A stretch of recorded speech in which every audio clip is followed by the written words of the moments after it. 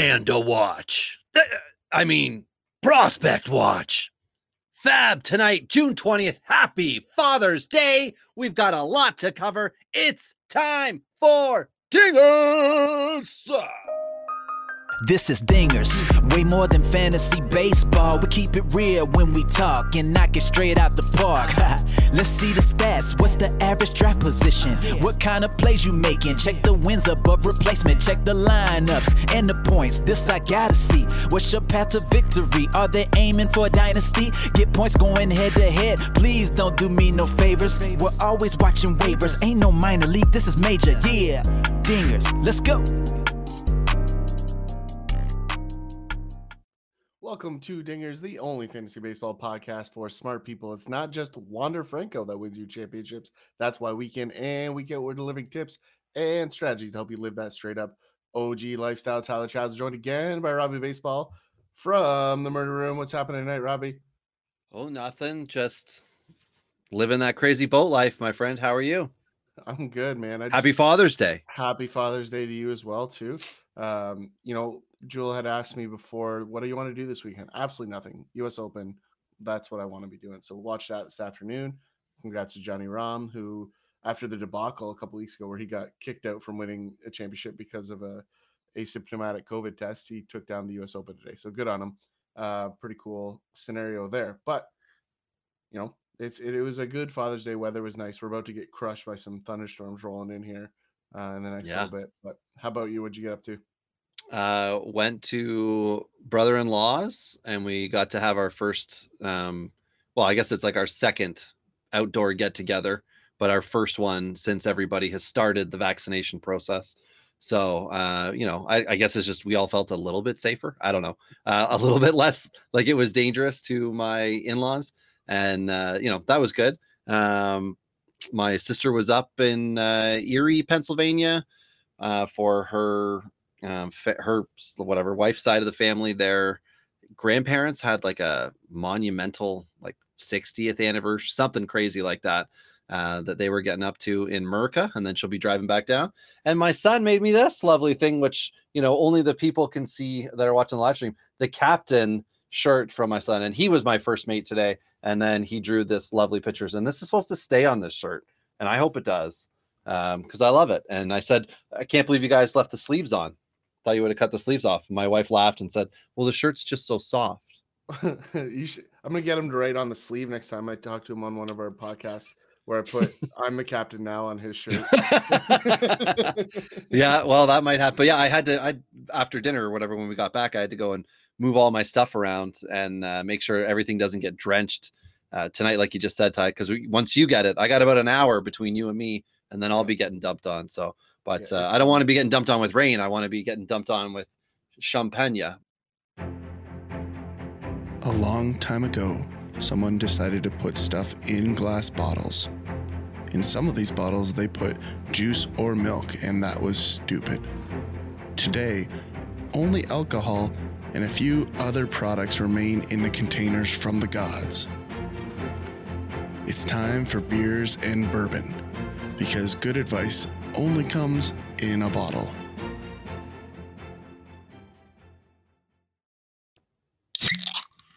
Ooh, those are both good. Yeah, we were on point tonight. Yeah, that's great. We can do nothing else wrong and we'll be fine.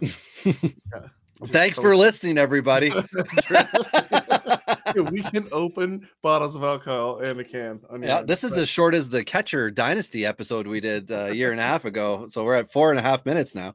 Robbie, so Ty, what are you drinking? This just in, catchers are still useless. Yeah, it's true. It's true. I'm getting near the empty of a bottle of Woodford Reserve, so I'm really gonna have to find a new bottle when I move to the new house here in a couple weeks, and have to have a celebratory new option. I don't know what that's gonna be. I really only have like 2 other options, and one of them I'm not a huge fan of. So I got to play with it. There's really like a 4 bourbon selection in Ontario. So 2 of which I like, which I talk about frequently. 1 which I do like, but I never ever buy. And then the other one I just don't ever talk about because it's garbage. What about you? What do you got tonight?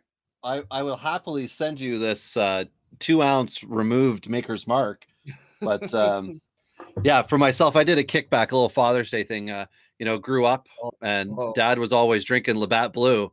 So I had a couple buds yesterday too, and I said that to my buddy who had stopped by. I'm like, I haven't had a bud in forever, so it was great. I had a buddy over, and I had a bud for a beer. It was a great bud day, right? So, well, for the Americans, Ty, I think they'll just call this Labatt's.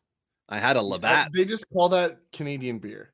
Like just generalize because there is Canadian, there is Molson Canadian, but then this is when I worked in Michigan, they would just call this Labatt's. So can I have a Labatt's? And I would always laugh. And I'm like, well, when my dad was, always drinking, go get me a blue. That would be the beer for him. And then, different. So anyway, we got a lot of sports branding around Labatt's as well. So I think that's partly where it comes from. Back when you could advertise beer on everything, which you still can do, and cigarettes. Cigarettes. So Labatt's and Demorier. So let's talk two starts pitching though, Robbie. This week we've got news and notes. Oh, apparently that's important. Yes, there are some news and notes, and we're going to start from what happened a couple of days ago, which was that Shohei Ohtani said, "I'm going to go in to the home run derby," and I think that's fun. I think it's good to have the exciting players in baseball. We know there's all that crap, right? About they go in, they wreck a shoulder, they do this, they do that. I think that has more to do with a player getting too excited, not doing what they would normally do when they're having fun playing baseball. So hopefully that doesn't happen. I want to know, is it possible that he could pitch to himself? That's what I want to know. So the old self-pitch home run derby? Why not? They just put one of those like springboards. If you can self-pitch a 460 bomb, I'm for that. Like, you could even just let him throw it up in the air. And anyway, so that was one of the things that happened. Zach Godley, who is somebody that we have, so just so everyone knows, we're going to be talking about guys on the cusp tonight, AAA numbers that were looking good headed into this weekend. One of the guys, Zach Godley, my gosh, forgive me, but Zach Godley is on that list. And lo and behold, the Brewers are bringing him up, and Colton Wong is back and healthy. Let's see, Noe Ramirez with the Diamondbacks is up, so he's still kicking around. I mean, these are RPs, right? These are deep league stuff, but that's what we are, right? Deep league dynasty. Deep references, Robbie. This Simon sends in here Secante, which is a reference to Labatt's 50. So that's a fun little spot there. I appreciate that deep dig there. So love it. Appreciate the live comments. But yeah, continue on, Robbie. I thought that one was worth mentioning. Yeah, absolutely. Well, I should say, I guess, find us as always at Dingers Pod.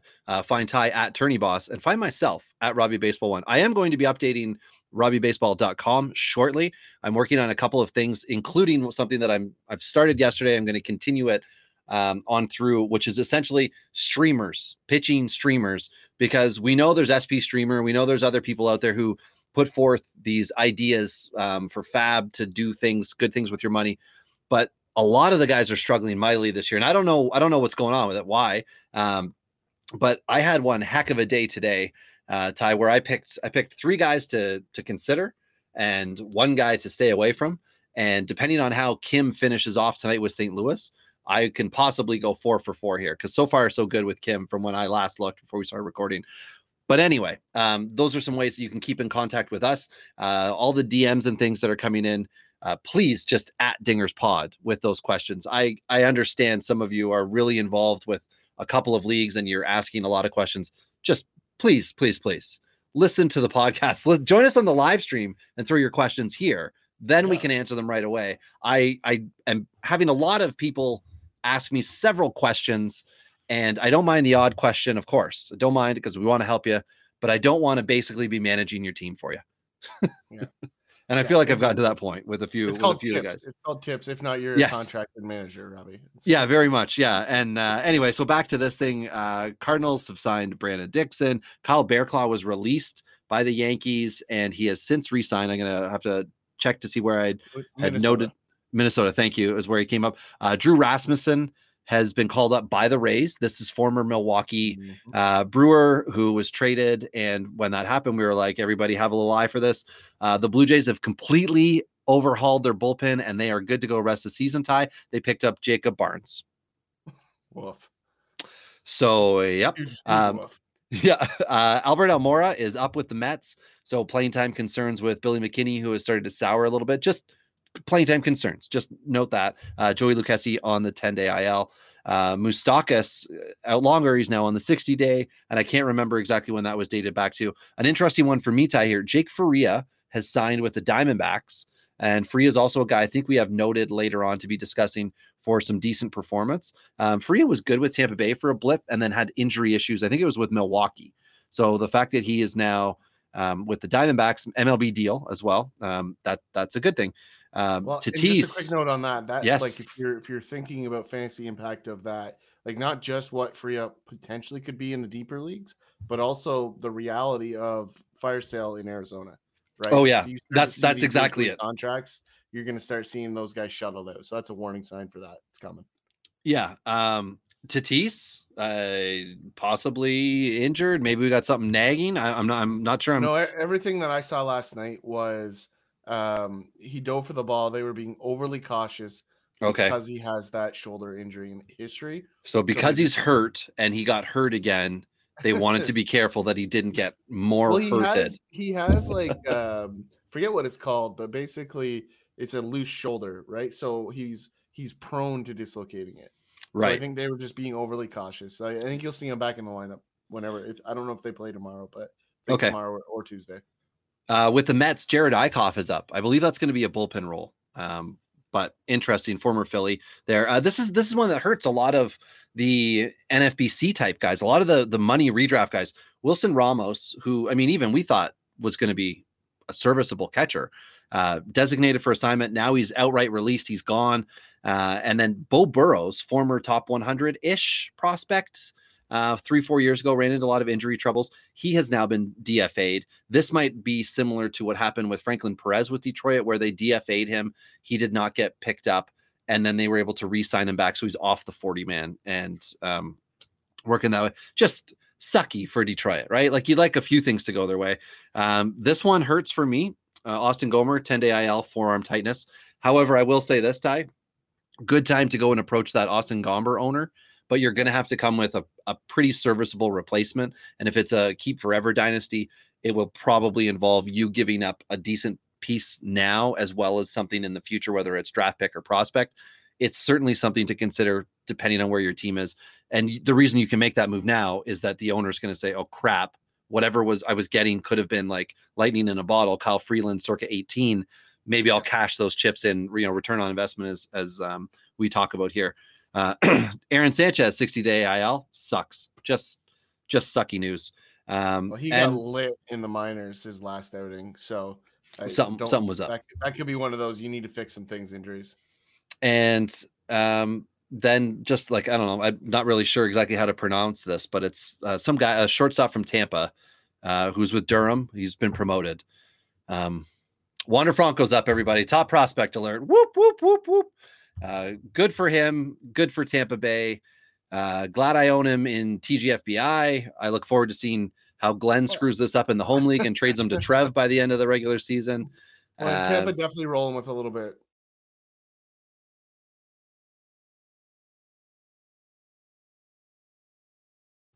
Because not only do they have Wander Franco, but they've got Vidal Bruján coming as well here in the next couple of weeks. And, Brandon Lau is doing nothing to stop that from happening at this point. Oh my God, he's so bad. And it's not a peripheral.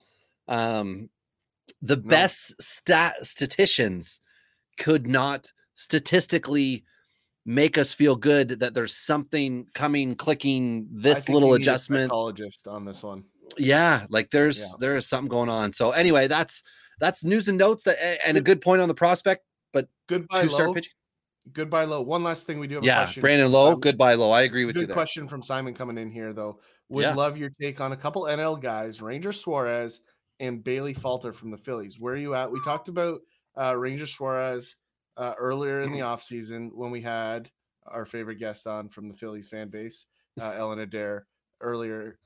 And she commented on wanting to see Ranger Suarez. We talked about how we didn't think we were going to see Ranger Suarez. And if we did, that meant bad things for Philly. Now, Suarez has been very serviceable. Falter is a lesser known name. I'll tee off on Falter first and then pass Suarez to you. Sure. So Falter for me, I think this is a bit of a mirage. Only 3 games so far, 8 innings, whip under 1, which Robbie loves, 0.88. What I don't like here though is that you've got a dominant pitch in the sinker, and if you look towards the heat map, A lot of this is up in the zone. So I would say that could be a fluke. It could be intentionally to fool some guys. Eventually that would change. However, if you look to the fastball, you see the same kind of pattern. So eventually that will come back to bite them. I see this as a mirage. I would definitely stay away from there. They're already slugging 538 against the sinker. So not ideal. Moving forward, only one bomb, 4 strikeouts on the sinker. So, not the worst, but definitely I would say a red flag from my perspective. Fair. Ranger Suarez not getting starting opportunities. He's up, obviously, with Phillies, a 25-year-old, but not getting back of the bullpen opportunities either. So it's kind of like 2021 is a weird thing where I guess they're just trying to give him experience, playing time. But I'm not a big fan of it. I mean, he's got 21 in the third innings. The ERA is nice. So if you look on Yahoo, if you look on 5x5 formats, he's gonna be one of those RPs that's like good statistically in the overall rankings. And you'll see somebody else who's like plugging away, who's somewhere in the 800s with 2.5 times the innings and like a 5-something ERA. And you'll be like, oh, so like Ranger Suarez is good, but he's not actually helping you in fantasy.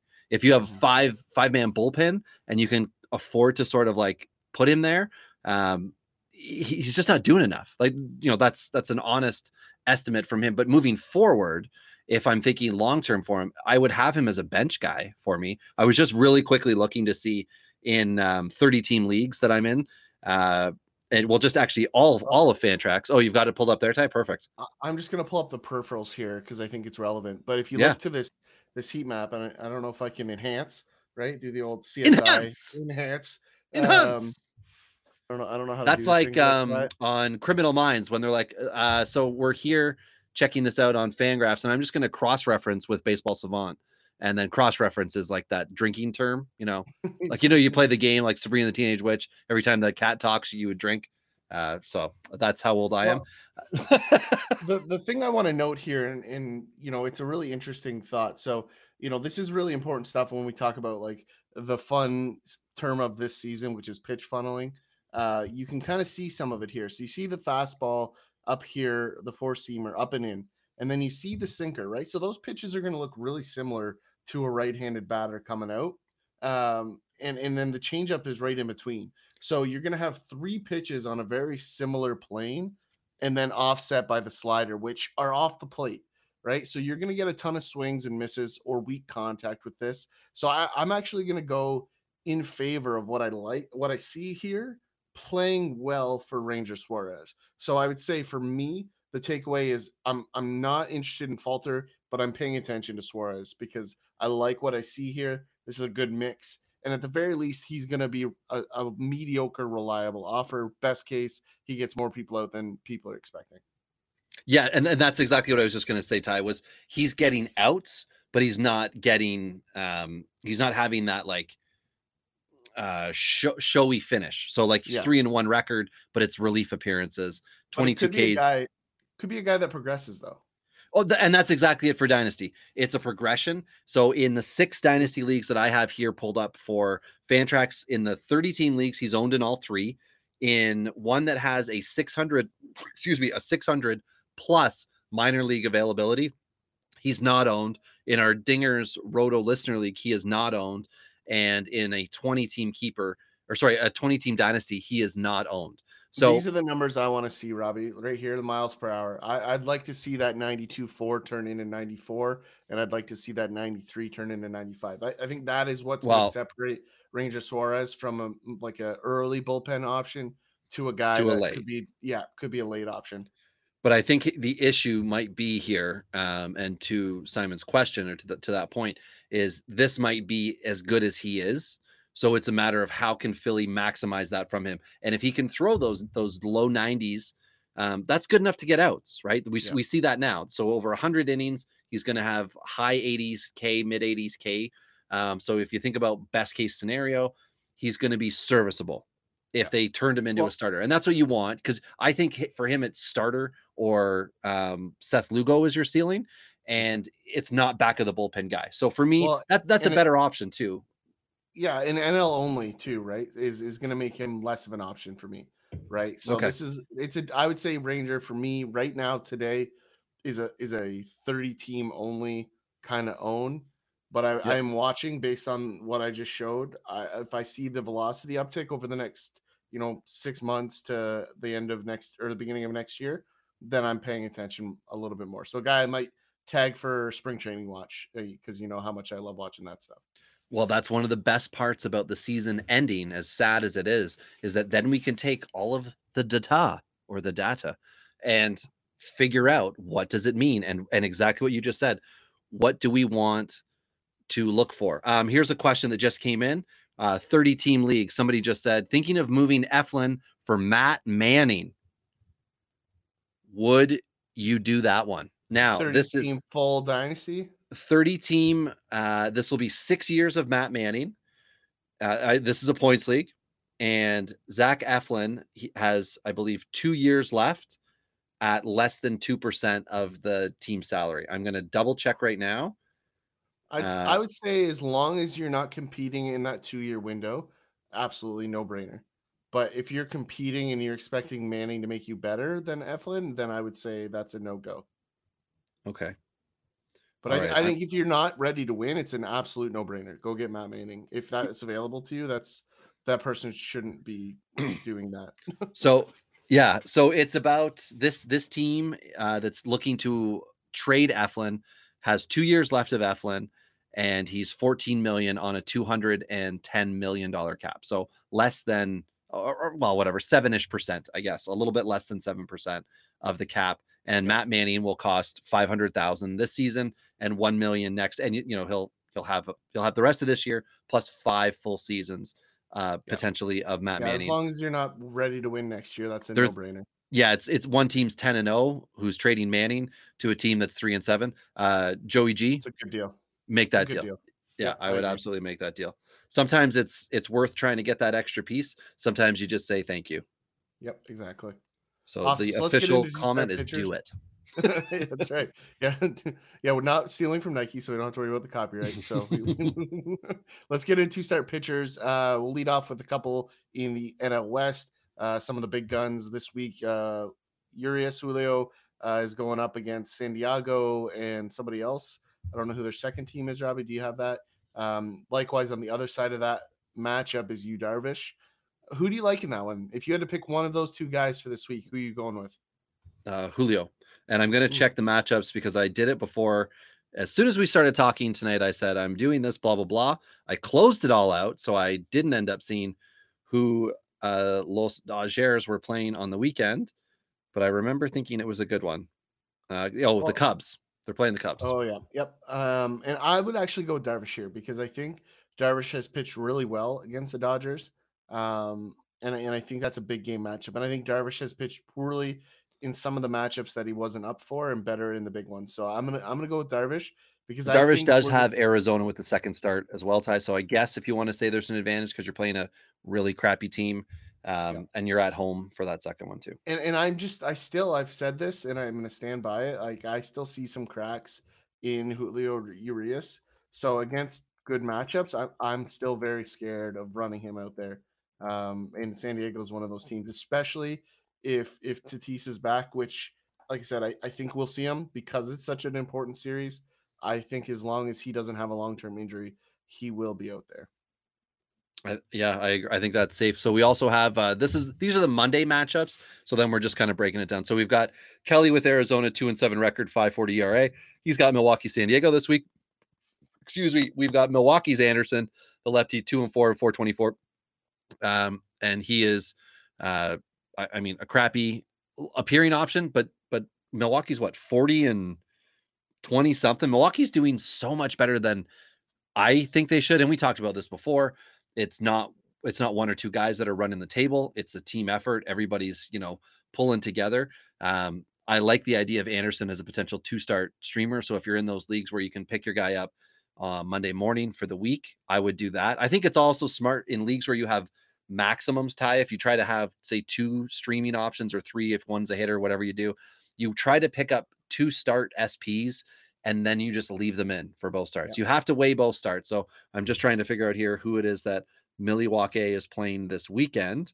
They're playing against Colorado, but they're at home. So Yeah. I think that's a pretty good 2-start stream for me. How do you feel on those two? Yeah, the only thing I would watch for with Anderson is Milwaukee just played Colorado, I think, and they were in Colorado. So Yeah. I would imagine that they matched up just last week. So they're gonna be a little familiar with them. It's definitely, and I would look at what the lefties did, right? So if the Vogelbacks and Yelich and Fishers, right, who is going to be back this week, um, see what they do against Anderson. That would be probably the thing that would steer me. I'm not touching anybody in Arizona right now because they can't stop teams from scoring. The only games they're winning is when they outscore them. So, I think I'm not touching that one at all. Yeah, and that's very fair. So next we've got Hap with Minnesota 3-3, but an ugly 6.12 ERA. He's got Oakland and Cleveland, which isn't too bad. But then you got Frankie Montas, who's opposing him tomorrow, 7-6, 4.21 ERA. And my God, like Frankie Montas is such a frustrating guy in fantasy, where he looks like he's putting something together and then just gets blowed up. So I mean, I'm not taking Hap on this. I own Montas in a couple spots, and he's just going to go in for the week. Again, I'm betting against Minnesota in a lot of cases as well, because I'm not down with them. So for me, it's if I'm picking one here, it's a Montas. I'm assuming that'd be the same for you. Yeah, definitely, without a doubt. I mean, Hap can't be trusted like that. We're just at that stage in his career. Yeah, and they're playing Cleveland this weekend. Or sorry, I'm looking for Oakland. Why can I not find Oakland? Computers, man, I tell you. Yeah, and next, while you're looking that one up, Robbie, the next two on our list are Aaron Savali, Cleveland, who's got the Cubs, and Minnesota, and then Alzolay, who is coming off the IR or IL, has Cleveland, and then I think that's followed by Minnesota on the weekend. So I'm going to pick Alzolay here, just staying on brand for myself and staying away from Savali. I still can't. It's not that you have to pick one or the other. Like, I think Savali is in. Alizé, whatever. I don't like him tomorrow against Cleveland because he's coming back from the IL. However, it's Cleveland, and I don't trust them. I picked McClanahan to be McClanahan was against Seattle this week. I went against Cleveland a couple times this week, and I would do it with Alizé to get the 2 starts. So if I own him in a weekly, I'd put him in. But if I'm picking between the two, like Savali, a million times over, guy's got 10 wins, Ty. Yeah, I mean, for me though, like all of the peripherals are against Savali, right? The only peripherals that he has going for him are the walk rate, chase rate, fastball spin, and curveball spin. So and I said this in the offseason, once these guys finally realize that they do not need to swing at the curveball, Savali is very beatable. Right? As soon as they see that 12-6 go up in the air, they need to just not swing. And if he drops it on the corner, you tip your cap and you go sit down. He's hit the strike zone a lot more this year than in previous years. But they still need to stay off of that pitch. That's the one that I'm seeing him get away with, because it sets up his fastball. And if you just sit on the fastball, it's up in the zone and you will do damage on 25% of the pitches. So, I just honestly, if there's a major league team listening, I will help you hit these kind of guys, because it is a very easy strategy and you guys are screwing it up real bad. So stop it. Okay. All right. Fair enough. Odorizzi and Aiken with Baltimore. Neither one of these are good options in my mind. Odorizzi's got Baltimore, obviously, with the first one. And I got to check that second start. Houston this weekend plays Detroit. So that's not bad. I like that. If you look at Baltimore, Detroit, and then you're like, oh yeah, who's the pitcher? And then I said Jake Odorizzi, you'd be like, 2020 Jake Odorizzi, or 2021. Because and keep in mind, like, Odorizzi's still fresh off the IL, right? He's still a couple starts right. So in.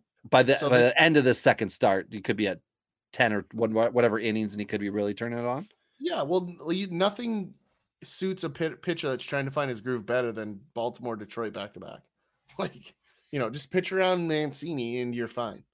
The rest of that matchup this week is good to go. Yeah, sorry, I'm just looking here. Somebody else was just asking an offer about. I was in an RP, Jake Diekman, trading him for a 4th round pick. Sure, if you're in a deep league and somebody's offering you a 4th round pick, that's somewhere in the. And Diekman historically has been good down the stretch, so I don't hate that trade if you're acquiring Diekman. Yeah. 4th round pick, I would want more for Diekman. Well, that's what I was just saying to him was I would want to make sure I'm getting a top 90 pick, a 30-team league, a top 90 pick, not a 91 through to 119. I want to make sure I'm getting a little bit better, especially when you are including the fact that these guys that are about to get drafted this year are going to be assigned most likely to low A and or somewhere we can see some stats on them. And we're going to have another J2 class where scouts have had eyes on them. So we will have more information for this upcoming draft, which means just by default, we get to be more intelligent drafters when we get there. Right. The final ones for Monday is DeGrom and Ty, as you had said. You don't think he's going to make that start against Atlanta? I believe it's a doubleheader that they've got, and the Mets haven't announced the second guy, and Atlanta hasn't announced. But I think Anderson's one of the 2 starters for Atlanta. Unsure on that second one. So moving to Tuesday. Be surprised if the Mets rush him. Like it seems like a mistake to not give him a breather, in my opinion. I mean, you got all season, right? And DeGrom is to go. It just has to be also a matter of where you fit him in within the rest of your rotation at this moment in time. I'm gonna do a few more names now, Ty, just so we can go a bit quicker because we also have the on the cusp dudes to talk about. But Stripling with Toronto is taking on Miami and Baltimore. That seems like a good one. Alcantara with Miami. Obviously, he's against Toronto with the first one, but he's just an automatic guy right now. And I hate to say it because I hate you, Wade Miley. I hate you, Wade Miley. But he's taking on Minnesota with the first one. He's just an auto start at this point in time. Ober is who he's countering with Minnesota. And Ober's got Baltimore, Cleveland. So that even looks okay. Whatever. Sorry. So, anyway, Lopez with Baltimore. This is my boy, 2-8, 5.95 ERA. That's how you do it. No, it's not how you do it. But this is that streamer guy I was talking about. He's taking on Houston with the first one. He's got, I think it's Toronto over the weekend. I am not a fan of Lopez for this week coming up. Houston also has a TB determined for Tuesday, and I couldn't figure out who that would be. My apologies if by chance you're watching, listening right now, and you think you know who it is, throw it up in the chat. We can share it with the group and everyone who listens to the podcast. There's also a to be determined for Washington on Tuesday. Austin Voth is off the IL. It is possible that he could go and maybe just be given like 60 pitches. It's possible. He broke his nose. He was hit by a pitch by stupid Vince Velasquez, and he would be going up against Philly in this first matchup. So it would be nice. Zach Wheeler, we already know, Ty. Zach Wheeler's an auto start, just like Giolito's an auto start. And then we get into the more interesting, or is it interesting? A Pittsburgh starter. Is a Pittsburgh starter interesting if they have 2 starts? Nope. Yeah. Anderson. Until they get traded. Yeah. Anderson with Pittsburgh, 3-7 doesn't sound good, right? But 49 ERA could kick around for you, could get you 10 Ks on the week. Whatever. And then KC has a to be determined on Tuesday as well, up against the Yankees. I think that could be Cowher. Cowher came in relief. Whatever. It sucked, right? It sucked for Cowher. But if they've got it to be determined, he's going to have enough rest. He could come back. Maybe things will be better. But I mean, going to Yankee Stadium, whatever. If Alek Manoah can do it, Jackson Cowher, you got to do it too. And then Cole is who he's going up against. Whenever it's Cole. Cole is just in. Ty. Cole is just in. Yeah. Then you've got Oviedo with St. Louis, 0-2, 4.58 ERA. He's got a really quick note on Oviedo. Like, if you've watched any of his starts, like, really, the first 4 innings have been pretty consistently decent. And he gets into trouble. He walks a little bit. So one of those guys, similar to, we talked about Sam Hankes in Cleveland, or Hankes, or however you say his name. I still haven't figured that one out. But this is a guy that I would say those two both have major league stuff. They don't have major league location yet. And so if either of those guys can figure that out, just a guy to watch, right? Because I think a lot of people are in the dumps about Oviedo because he's just mediocre SP5 right now. I think he's got SP3 upside. That's where I want to leave that. Okay. Tariq Skubal, 4-7 record, 4.36 ERA. Jekyll and Hyde. Yeah. And very much just like Rodriguez with Boston, 5-4, 6.21 ERA on a team that's really good, but he's still only been able to scratch 5 wins. At this point, Rich Hill, obviously, exactly what everybody thought, and that's why we love Rich Hill, right, Ty? 5-2 record. 3.54 ERA. Now he's starting to get recognized as like, wait a second, Rich Hill's pitching. Remember Morton last year with Tampa Bay? That's Rich Hill now. And then over to Morton with Atlanta, 6-3 record, 4.03 ERA. So Charlie Morton is back doing what he's supposed to do. The Stroh show with the Mets also has 2-start week, 6-5 record, 2.35 ERA. If you got him, of course, right? Of course. Eli Morgan is getting another start with Cleveland, and you might be like, oh, well, that's really interesting. So he's got Chicago and Minnesota. His ERA at 12.79. I am scared of that start on Tuesday against Chicago, and I absolutely fear Minnesota, who I think this will be his second start against them. I fear Eli Morgan. Ty, you talked about it immediately after he got called up and got his tits lit, that you didn't think this was major league stuff. Cleveland's continuing to throw him out there. That tells me that they're trying to get him to do something, and maybe it clicks. But again, this isn't a reliable streaming option. I dropped him in a 2014 Keep Forever Dynasty because our minors are 12 max. So I think we can have, forget it, whatever. It's under 300 prospects total in the league. And I didn't see Eli Morgan unless he's pulling like the country club sandbag right now. Like, right. I just don't see how this happens. Like, and there aren't numbers to back it up. Like, he's not a huge K guy, right? He doesn't have these amazing things.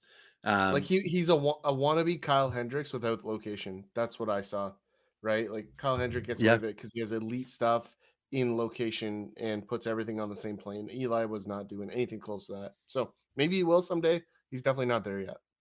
Right. And Kyle Hendricks, who does have a start on Tuesday, I think, Tuesday against the Cleveland, 9-4 record, 4.13 ERA. Then you've got Irvin with Oakland, 4-7, 3.89. He's just back and forth, right? Irvin is just like you had said before, Ty. He's not one guy who's all of a sudden turned your season around. He's just a pitcher who can come in and he's getting starts and he helps you 1 week and he doesn't help, or one start and he doesn't help you as much with the other one.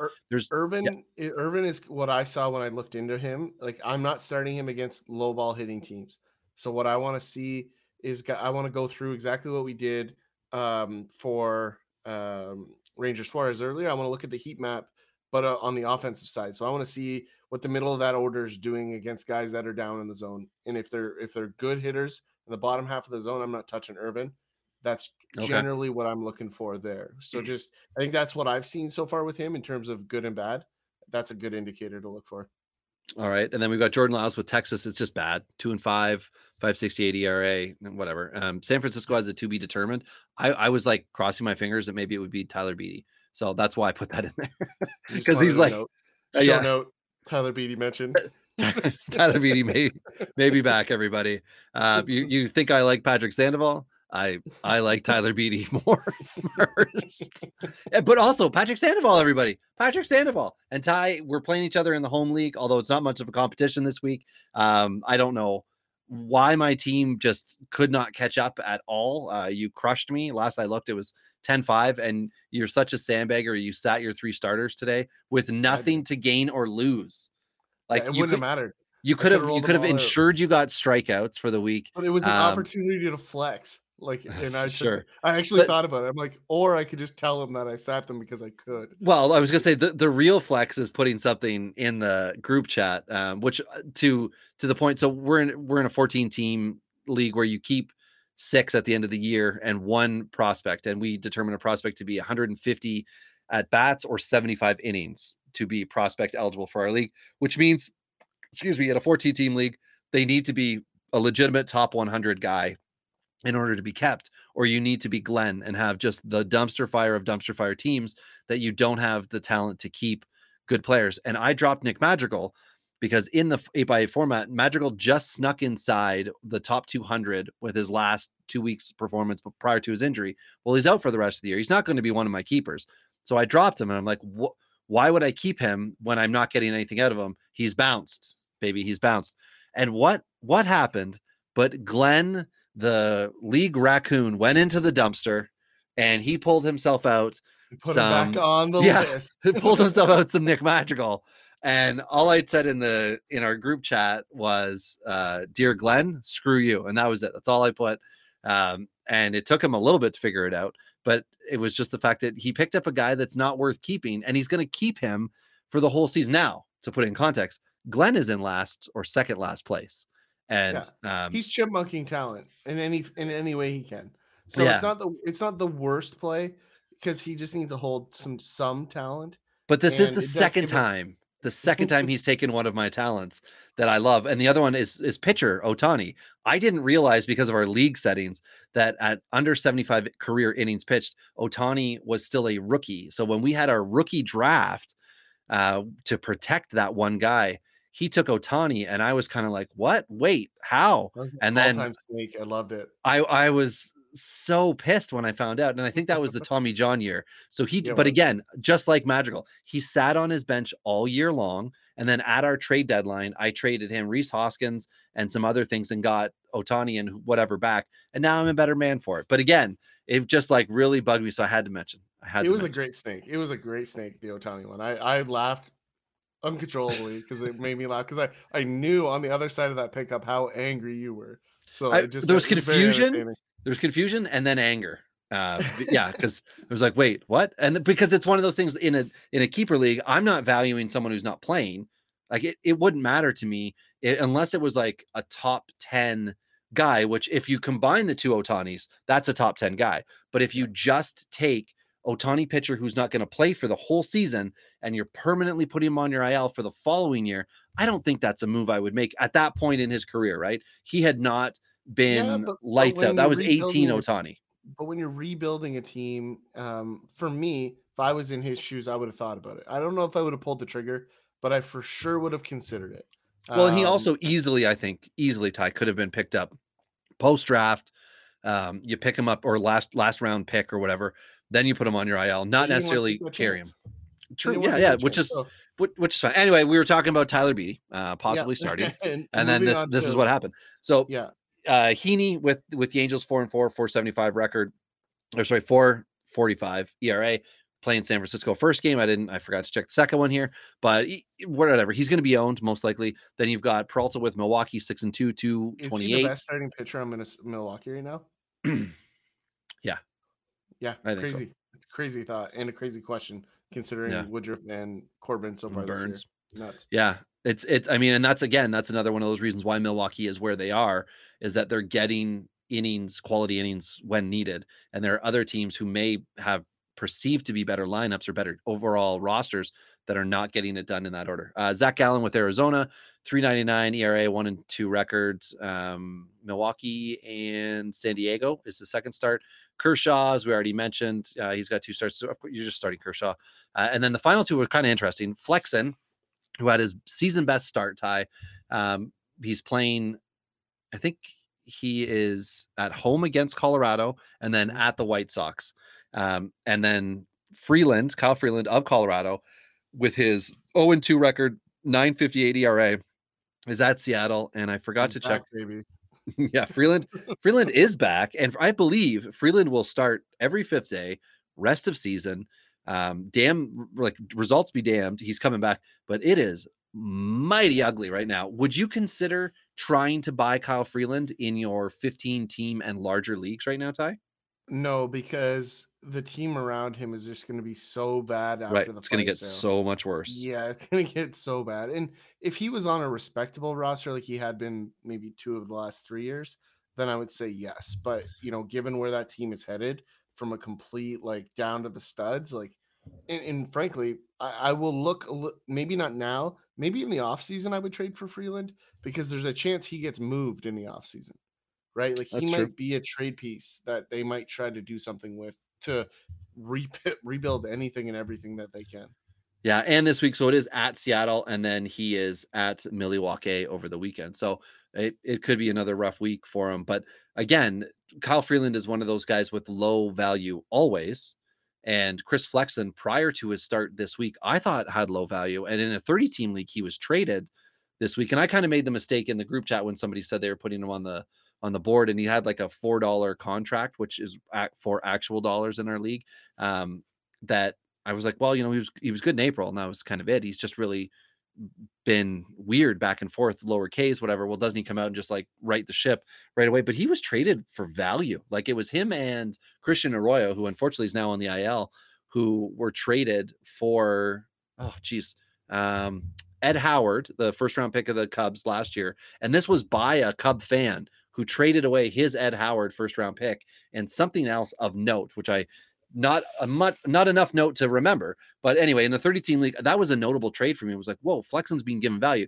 So let me know at Robbie Baseball 1 or at Dingers Pod if you're in a league and Flexen is a trade chip or has been traded or anything like that. I'm curious. It's going to have to be I'm assuming a 20-team or larger league for him to be there. I know in 15-team NFBC stuff, he's coming and going on rosters. He's a waiver wire type dude. So I think now after this start, he should definitely be picked up, much like Patrick Sandoval should be owned everywhere. Let's move on, Ty. Let's move away from the fun and games of 2-start pitchers, and let's move on to some of the dudes on the cusp. And even since we wrote this, we've had promotions, we've had demotions. So what would you like to do? How would you like to go through these guys? Yeah, let's just talk generally. I mean, I think there's some guys on this list that nobody's going to know about. There's some obvious ones that we've either already mentioned on this show or are ones that anyone listening probably knows off the top of their head. But let's just dive through it because there's some guys deeper here that I think are worth noting. Which is why we're doing it. Yep. We're trying to bring you the knowledge. It's not just first-round pick and top 100 prospects that win you championships. That's right. You nailed it. You nailed it. But maybe I could do an intro one day, Ty. I don't know. Yeah, we can swap it up. I'll do the lead in and you do the intro. Yeah, I think we could do. I'd be interested. One time. Could you sing? Would you do a singing intro? I do have a singing intro, an old recording that's right. that I made. That has been buried, and I think we can use that one sometime. And Ray and I watched it, that movie recently. And if you're curious what it is, well, wait till Ty does his show intro, and then you'll be saying. I think it turned out okay, don't you? You'll be saying thank you. Yeah, I think it did turn okay. Okay, so anyway, New York Yankee Hoyjun Park, shortstop, 25-year-old, 105 at bats. I did this on Thursday. Now it's Sunday, so a few days have passed, but it's okay. Everybody, 6 dingers, 21 RBIs, 6 stolen bases, which was the real reason I was noting a 25-year-old shortstop at AAA is that he's hitting 5 categories, OPS north of 1,000. When I did this, there is nowhere for him to play, but that doesn't mean he won't find his way onto the Yankee roster if it suits them. Now, I don't think he's on their 40-man. And that might be the crux of the issue where they need a 60-day IL or a couple of trades or whatever to move things around. But I'm interested in a guy like this. And when I check Ty, he is owned in approximately 0 30-team dynasties right now. Yeah, which is wild. I mean, 25-year-old import, though, like it happens, right? Like, if you go through the minors, it's, if we look at what San Diego did with your boy, which is a great video of him dancing, getting goaded into it by Tatis that happened yesterday that you need to take a look at. Ha-Seong Kim in San Diego, but very similar. I think we would have had the same experience had he went to the minors first in Toronto. Nobody can see this. Hoy Park. Available. There you are, everybody. The guy is available. Ladies, are you listening? Yeah. Yeah. So for anyone who thinks that we don't do the homework, we do the homework. We found a guy that is not owned in money dynasty leagues, and is right now money in AAA. Edward Olivares, what do they call him? The taxi squad guy right now in KC, right? Yeah. Crushing AAA, struggling at MLB. What do they call them, Ty? Quad A guys? Quad A. Is that I don't think Olivares? He's a quad A. No, I don't think he's a quad A yet. He just needs MLB time. Is that it? We saw this with Anthony Alford, who is raking in the minors right now, by the way. Ridiculous. Did I put him on the list? I may have. He has been raking. Okay. But Edward Olivares has less power than Alford, but could have the same experience. Like, he got thrown into the majors, thrown down, thrown into the majors, thrown down, and didn't get the appropriate number of at bats to square it up. And so I think you're seeing that right now with Olivares. I mean, I'm not going to be buying him in 15-team or less, but anything 20 to 30, like I'm going to be looking at Olivares as a guy that can be a 4th outfielder. That's what I think he is in deep leagues. I think he's a good guy to own in that format. And he might be the kind of guy that the dynasty owner is getting a little frustrated that he's not getting MLB time, and the time that he has been getting hasn't been like, you're batting 6th in the order and 4 days straight kind of thing, set him for 1 or something like that. Jesus Sanchez, this is another exactly like Edward Olivares, crushing AAA, 349 average, 9 dingers, 28 RBIs, a stolen base, and an OPS north of 1,000. But at MLB, 22 at bats. He does have a dinger now. So 1 home run, 2 RBIs, 1 run. 227 average, 591 OPS. Today he was 1 for 4. I believe it was a single and 2 Ks. I'm going to throw something out here. So for this season, I think he's going to give you more value than a Wander Franco. Sanchez. Yes. Well, oh, okay. Yep, that's my bold take for tonight. That is a just bold, for this season. Like, but I do think I do bold think take, people are Cotton. sleeping. Yeah, people are sleeping on Sanchez though, right? Like Tampa Bay gave him up and got a lot in return. Like this is not a nobody prospect, and I agree. He's got the hit tool to play at the major league level. It might take him just a little bit of time. He went on a coffee run with his teammates today in Wrigleyville. I don't know if you saw that video either, Robbie. What, all the rookies had to go? Yeah, all had to go in their in uniforms. Yeah, so they brought coffee back to the rest of the vets. So good learning curve for Sanchez today, but he's starting to figure it out, and I think he will, and I think he's going to hit in the middle of that order. So regardless of whether he hits 260 or 280 or 290, he's going to produce. He's going to have run production opportunities, and by default is going to give you value. Whereas I think Wander initially is going to start near the bottom of that lineup. And have to work his way. Correct. So I think it's just a very different scenario and a very different way of doing things in Tampa Bay versus Miami as well. I'll counter your Franco hitting at the back of the lineup and say if they've been letting Lowe hit at the top, sucking as much as he has, I say all bets are off on where Franco starts. We'll find out, of course. We'll find out, and we will definitely touch on it. But I like the idea of Sanchez v. Franco rest of season. Now, do you want us to count Sanchez's prior value and continue, or should we knock it off because it hasn't been great? I don't really know what that question is asking me. Well, do you want me to start with the next Miami game and start with the next Tampa game and continue, or do you want me to count Sanchez's rest of season already? Rest of season. Okay, so we're throwing out the first 22 ABs. Next guy up is Tampa Bay, Josh Lowe. I'm going to call him Josh Lowe, AAA center fielder, 23-year-old, hitting 308, 9 dingers, 26 RBIs, 6 stolen bases, another nice 6 stolen bases, and just a little bit under 1,000 OPS. Lowe is going to struggle-ish, I think, to get playing time, not just because if he does get called up, it's Tampa Bay, but because Tampa Bay's outfield also has a guy like Austin Meadows not playing in it with regularity. So it will be tough for him, but this is a good on-the-cusp guy who started to get a tiny bit of heat in 19 and then over reports from the 60-man crew and everything last year in 2020. The name started to get bounced around a lot more. So it looks like he's right on the cusp with Franco, with Bruyan. Yes. Here's my call. I think Josh Lowe, when he makes it to the major leagues, his name on the Tampa Bay roster will look a lot like Sonny Gray. I don't understand. Josh Lowe will be traded for Sonny Gray. That's my early deadline call. Wow. Okay. Right now. I thought you were just going to say everyone that gets called up is going to be better than Wander Franco, because that would have been fun too. Rest of season, Josh Lowe better. Yeah, did you feel like I was going that way? I 100% did. When you're, I'm like, oh no, he's going to do it for all of them. Next guy up is a Toronto guy, Kevin Smith. Once upon a time, highly touted power bat. Now up at AAA playing shortstop. Very fun. 24-year-old, 287 average, 9 dingers, now up to 10. Over the weekend, he hit another one, so he's got 10 dingers, at least 28 RBIs, 7 stolen bags, which is cool, and an OPS north of 1,000. This is fun, Ty. This is fun. Left field? Can you play third base? Can you please go play third base, Kevin Smith? And if you're Toronto and you're serious about Kevin Smith progressing, I don't think it's a bad thing to have him at shortstop. I don't, not at all. But I would start to tinker with the idea of him at third. And if we start to see him at third, assume that means they want him in Toronto. So I say as long as he's at shortstop, left field anymore. I agree. And also, I was a little frustrated listening and I shouldn't say listening, watching whatever to the Jays game today, because I actually got to see quite a bit of it, which was nice. And his OBP is terrible. His OBP is his average. I think it ended today. They were less than 20 points apart. And that to me is not at all what you want to say or what you want to do to say like, oh, he's a good hitter. Yeah. Like, well, that's all he is. Well, he's the not nail good on the head.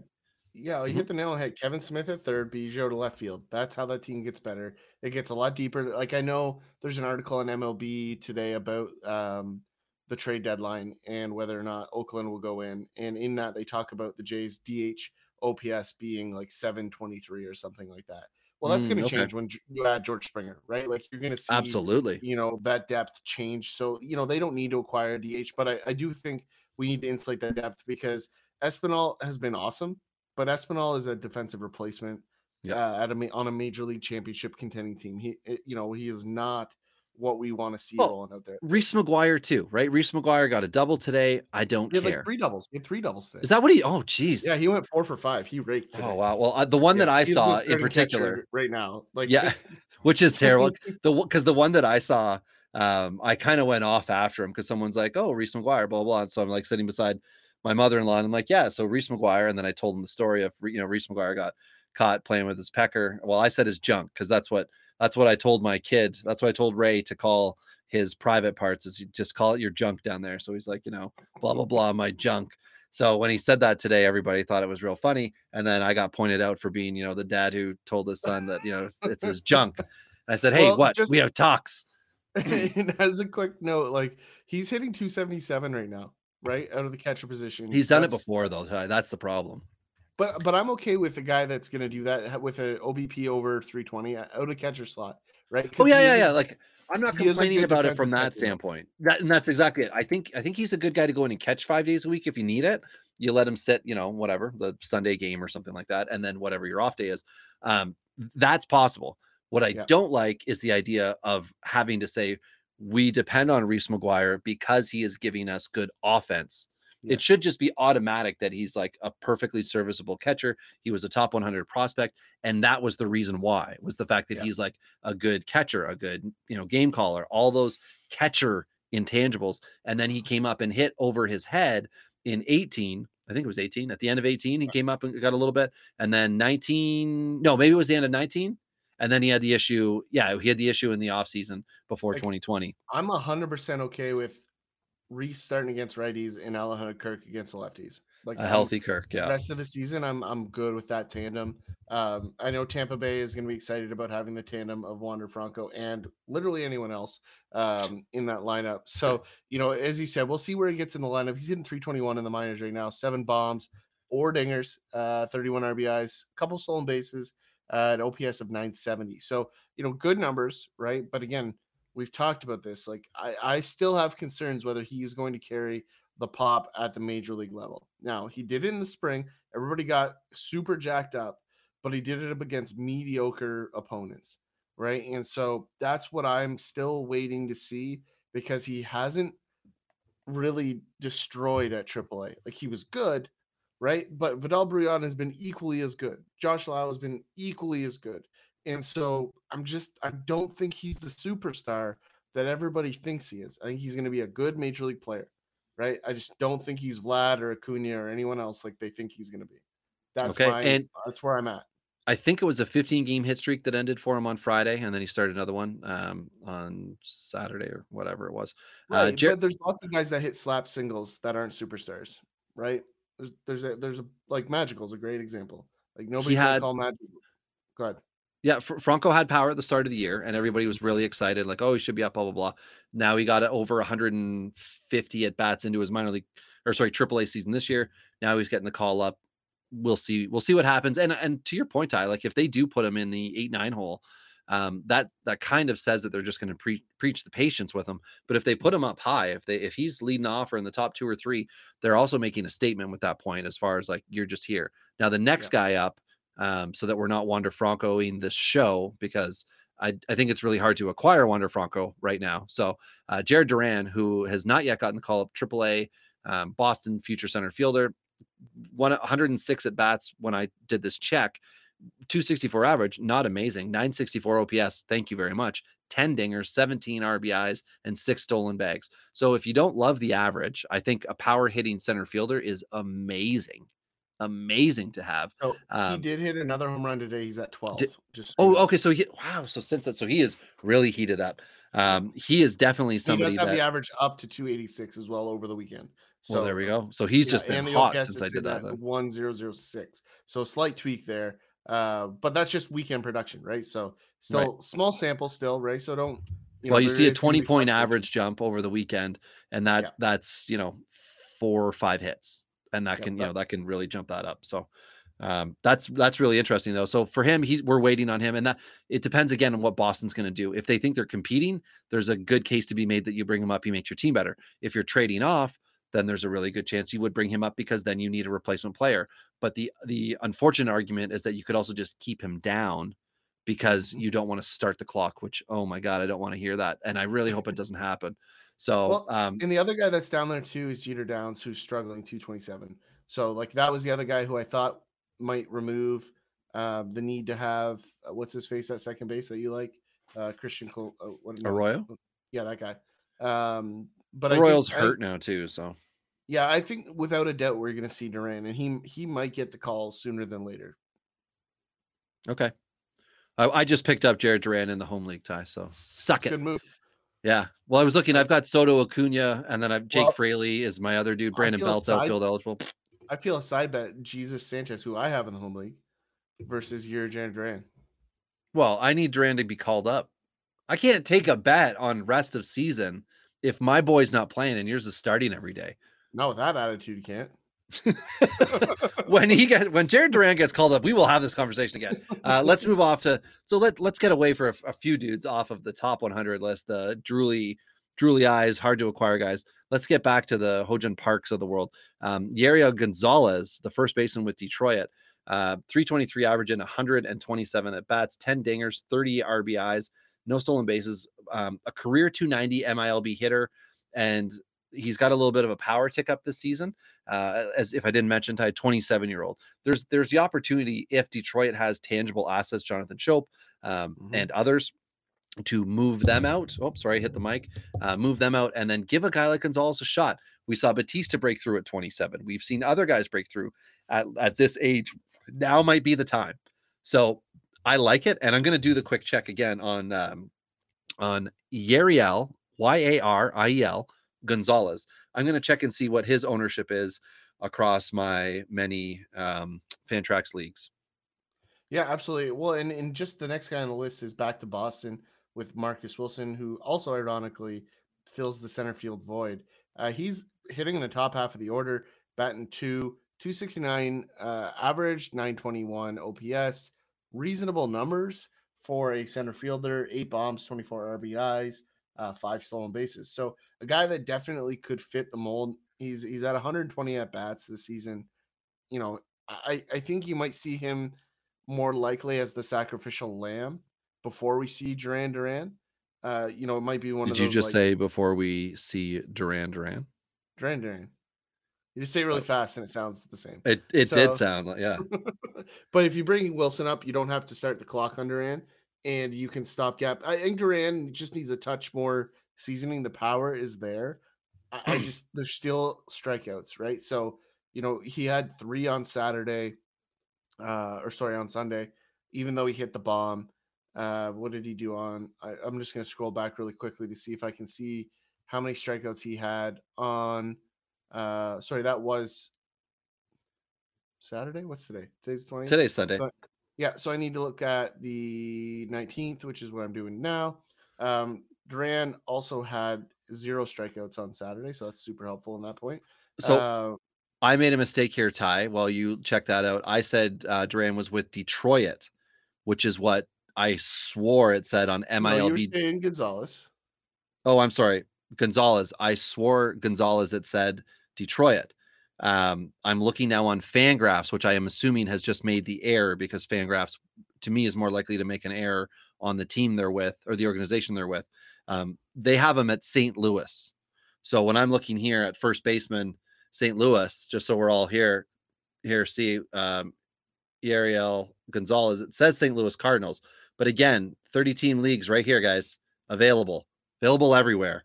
No, it is Detroit. You're correct. Toledo. Yeah, so Fantrax made the error, which makes me feel good because that means I didn't make the error. But that's just another guy. While you're looking at Duran stuff, I'll just very quickly say because this is gonna be way too long if we go too deep on all these guys. Marcus Wilson, 24-year-old center fielder with Boston. That is that other guy that could be holding Duran up, as you said. Adriel Rodriguez, first baseman, 29-year-old, again with Detroit, another Detroiter possible. But he's a career minor leaguer, so I don't know that that's necessarily like give him a shot, but it could be down the stretch, give him a shot. Vidal Brujan, we've already talked about several times.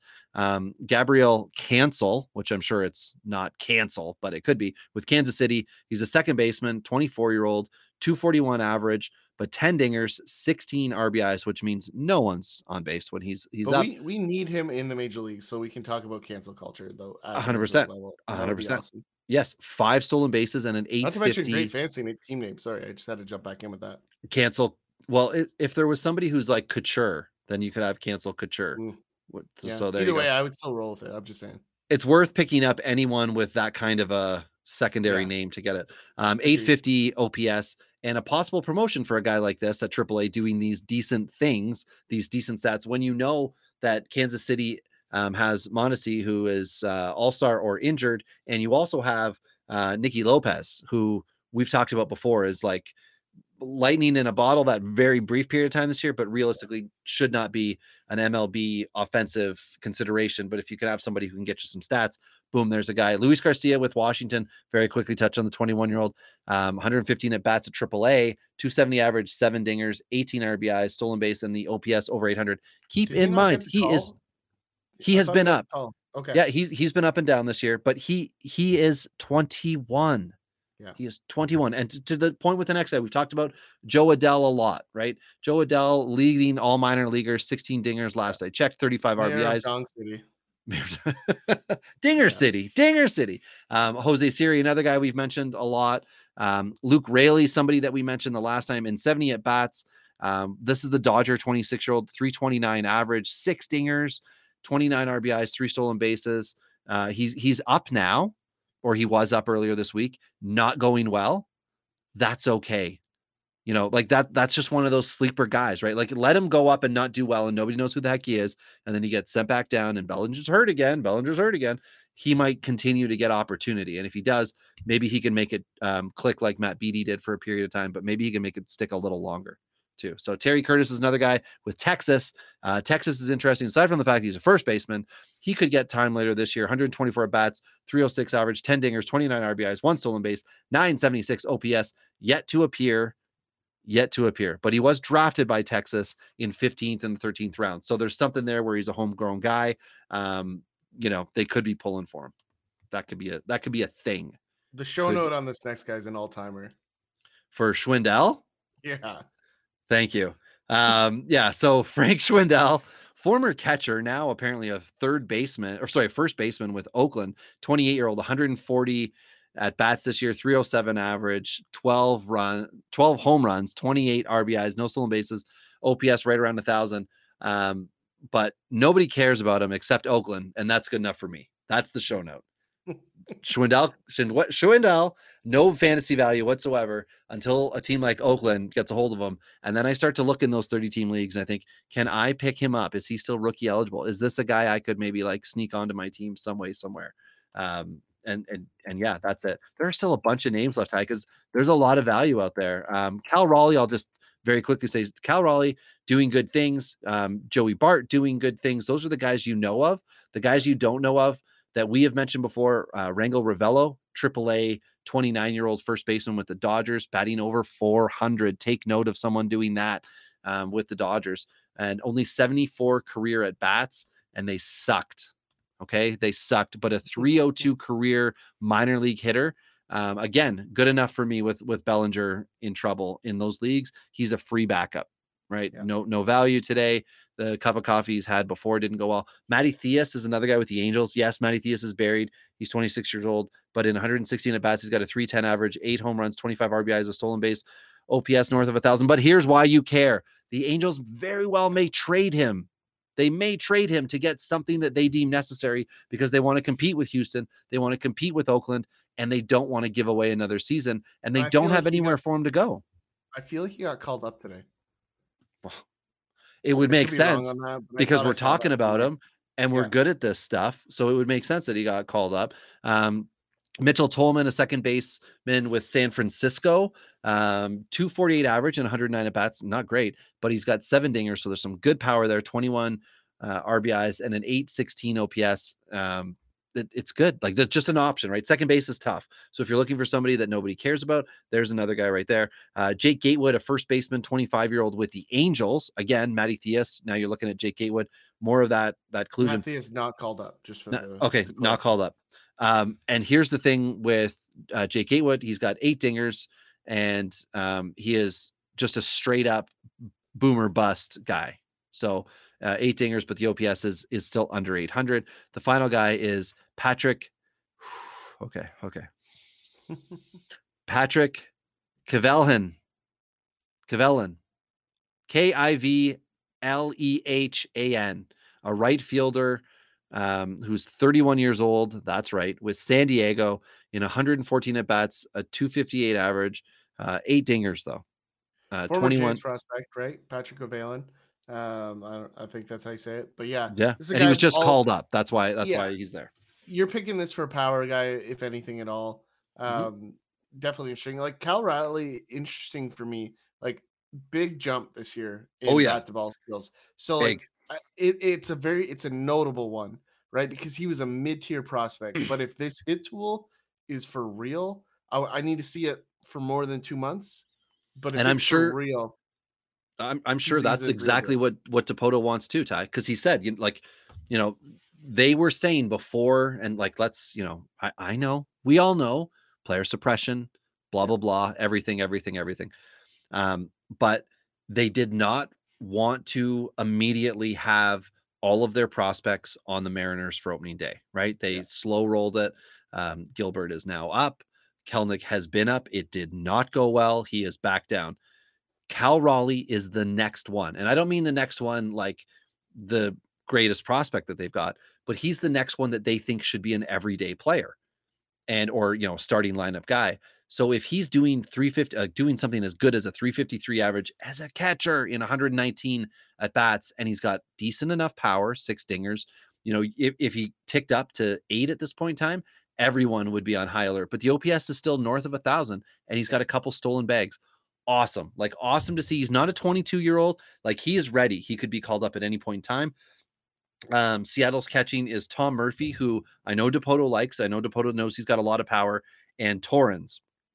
Torrens is more of the perennial backup type. So it's a matter of, are they ready to give Cal Raleigh regular, or 50-50 job? I guess that would really be the thing to bring him up. And then who's that going to be with? And I'm sure if Tom Murphy could catch a hot streak, they would be happy to trade him, get some type of return on investment there, and then bring Cal Raleigh up.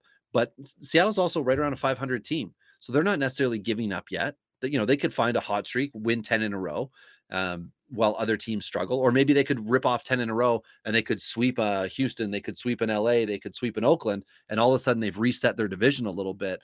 And then it could get interesting. So I don't know that we're going to see Cal Raleigh, but I'm really enjoying seeing this line, especially from a catcher. Yeah, especially definitely. from a catcher. Well, and if the hit tool is for real, then it's definitely interesting because the power, I think, is going to be there, at least, that 15 to 20 home run pop we like to see out of the catcher position. I think that's going to be there. So if the hit tool changes, he's going to find himself in the top 25% of irrelevant hitters in the major league roster. And what I mean by that is catchers. So definitely interesting list here, Robbie. We can go on about the pitchers, but I think we'll maybe leave that one for the next one because there's only a handful of guys that are really relevant in that group.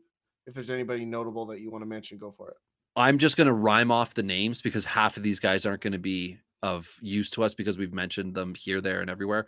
But just these are just guys to consider, right? Consider what's going to happen with Jackson Kowar this week, whether he's going to come up and get another start, stay up and get another start on Tuesday or go back down. Look for possibly Daniel Lynch to be also maybe getting that start, maybe turning himself around. Mike Wright is a 31-year-old AAA starting pitcher with the White Sox. If the White Sox have injuries and don't want to make a deal and they can put him on their 40-man, he's got a 2.21 ERA and 42 Ks in 36 and 2/3 innings. It's possible. One-time third-round pick, but only 260 MLB innings. That's Mike Wright. Tony Santillan, we've talked about him before, a 24-year-old with Cincinnati. We've got Charlie Barnes, a 25-year-old with Minnesota, just under a K per inning guy. Interesting. Corey Abbott is a 25-year-old second-round pick out of 17 with the Cubs. And the Cubs we talked about being a team that might be looking for pitchers or to trade off. Sorry. So he could be somebody that could come up later in the year. And here's the fun thing on him: ERA 6.03, just terrible. 49 Ks in 31 and a third innings, though. So that could be one of those, like, bring him up and absolute garbage today, absolute lightning tomorrow. So Corey Abbott, that's the name. Steven Gonzalez, I'm just going to keep mentioning him. 44 Ks in 29 and the third innings with Boston. Matt Manning, we know he's now up, but he was on our radar because of an 8.07 ERA, 36 Ks in 32 innings. Ugh. So anyway, Jake Faria, who we talked about, now with Arizona. Thank you, Ty, for making that update. A former 10th round pick in 2011. He's been K'ing in AAA, 36 and 2/3 innings, 46 Ks, 1.53 whip, sucks, 5.65 ERA, sucks. But as Ty said, Arizona possibly looking to clear some MLBers out. Jake Faria is one of those guys. The Dodgers have a 27-year-old former J2 guy, Yefry Ramirez, who's got Oriole, right? Is that the right guy? It might be. It might be. 35 innings this year, 45 Ks. Gerald Cotton, 29-year-old. He's got 21 innings this year, 28 Ks. He's with Texas. And I'm only interested because I'm sure he's a free agent in every league. And if you get him and he does anything good for any brief period of time, you could absolutely get something back for him. Or you could just enjoy that little bit of Gerald Cotton being an MLBer, because isn't that nice? And I believe his MLB inning count is, it's 158 innings. So he wouldn't be able to be held down as a prospect anywhere. And the last guy, San Diego, 27-year-old former 9th round pick in 16, Jesse Schultztons, 36 and a third innings this year, 32 Ks, 2-4 record. Kid has never had a taste of the bigs. So this is one of those guys who San Diego might just like get up at some point.